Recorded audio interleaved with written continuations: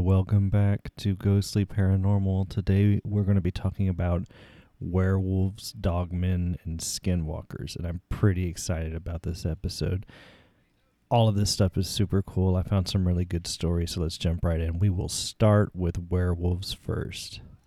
So on November of 2006 in Holly Hill, Wisconsin, Steve Kruger, who worked for the Department of Natural Resources, was picking up a dead deer in the middle of the night.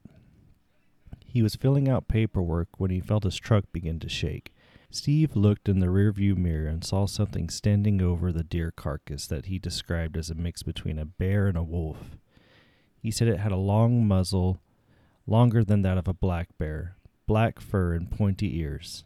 Overcome with fear, Steve threw his truck into drive. The beast was able to take the deer out of his truck. He said it was like nothing he had ever seen before. So I didn't go too deep into the description of werewolves because I assume most of you know what werewolves are. So if you're someone that doesn't, they're varying types, right? But generally, it's someone who was infected with the curse of the werewolf, and on the full moon, they transform into a half man, half wolf, or sometimes just into a wolf. But yeah, that's general description of a werewolf. Now let's compare that to the dogman. The dogman is usually described as having glowing amber or icy blue eyes, the head of a dog with vicious fangs, and a human torso. They stand up on two legs and are somewhere between 6 to 7 feet tall. They are incredibly fast and agile and have a horrible scream-like howl. And this next little part's interesting because, from my understanding, werewolves don't have like a set schedule. It's just every full moon. But according to legend, the dogman only appears every 10 years in cycles, and it always falls on the year of 7, like 2017, 2027, 2007. All right, but let's hear our first dogman story. So in the fall of 1986, out near Mantes, Michigan, Ray Greenway was driving home from the Mantes Army recruiting station. It was late at night, and he noticed something in the darkened field beside him. His headlights were reflecting off what appeared to be eyes, but they were much too high off the ground to be a deer. The unidentifiable creature began running towards him and made an incredible leap across 2-lane road. There is no animal that it could be. I know that it was not a deer, Ray later recalled. He went on to describe its yellow eyes and impossible leaping ability. I do remember that I saw both eyes as if they were looking at me the whole time. That, along with the leap ability, is what I will never forget. All right, let's hear another dogman story. This one is out of Cass County, Michigan, and it claims a creature beast described as a werewolf or dogman was stalking up a hill behind this family's home in late fall of 2001. My stepdaughter and I were looking out the French doors to see a creature, black in color, like a big bear with haunches and the head of a wolf. While that was the first and only visual the Cass County, Michigan residents experienced, they still hear it splashing around the 20-acre swampland at night. Sometimes they can even hear it shriek. According to them, it has the scream of an infant, loud and hysterical. All right, and lastly, let's talk about skinwalkers. In Navajo culture, a skinwalker is a type of harmful witch who has the ability to turn into, possess, or disguise themselves as an animal. So this story came from an article on Just for Spooks, and they actually had 19 really cool stories, but I chose this one because it's a little shorter, and I'm trying to stick within the format of my show, which is 15 minutes or less. I will leave a link to this story and all the stories on that site. Also, I will leave links for the werewolf story and the stories I pulled for the dogman. So here is the story for the skinwalker. I was told this story once.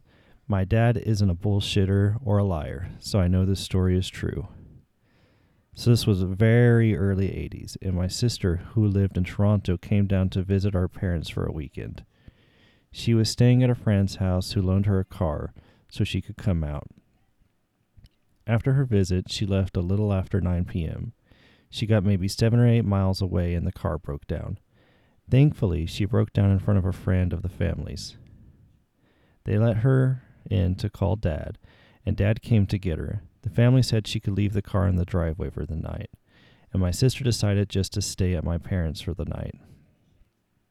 It was a little after 10 p.m. and pitch black, late November. While my sister and Dad were driving back to the house, they passed through a heavily wooded area. Out of nowhere, they hear this incredibly fucking loud and human scream that was heard over the engine, them talking, and the radio.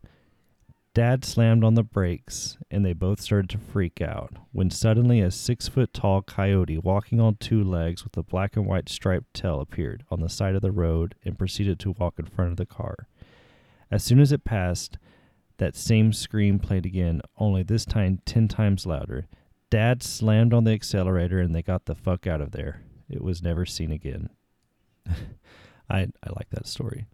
Okay, so all of these stories from Werewolf to Dogman and Skinwalker are pretty badass, and all kind of seem like the same creature to me, or relative to the same creature.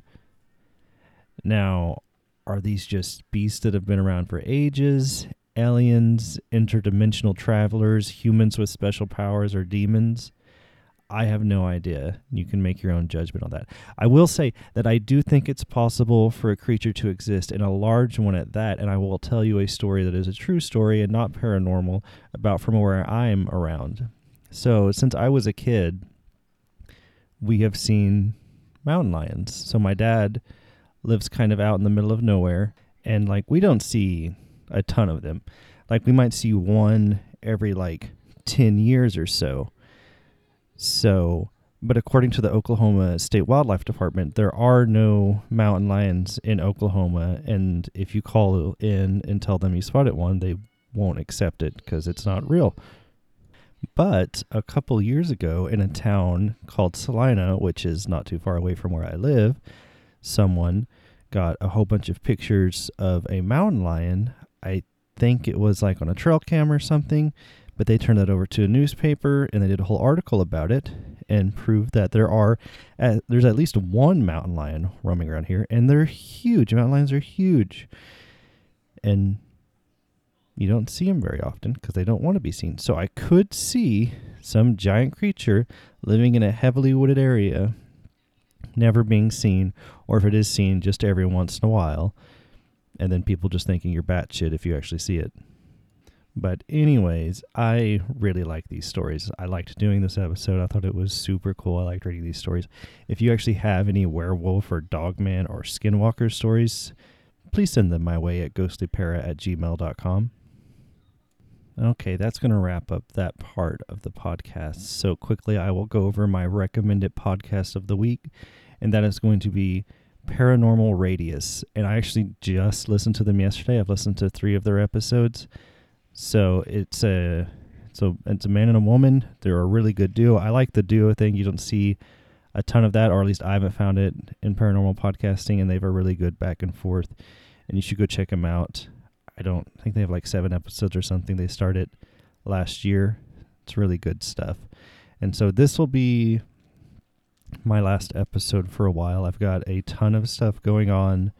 My dad's about to have open heart surgery, so I am going to be putting the show on hiatus till probably mid-April or so, just because I have a lot of stuff going on with work, my son, my dad, and I just don't have the time to really put into the show, and I don't want to just put out really shitty episodes, because in all honesty, that Entity episode I put out last week, I wasn't too proud of it. This one I feel like is a little bit better, but yeah, so probably mid-April, I'll come back and I will do that listener story episode that I was talking about.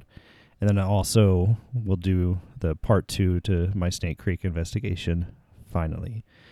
But I appreciate everyone that's been listening. The podcast is doing so freaking good, and I really appreciate it because we've only been out a little over 2 months. But I will talk to you guys again in probably about 3 to 4 weeks. Have a good day.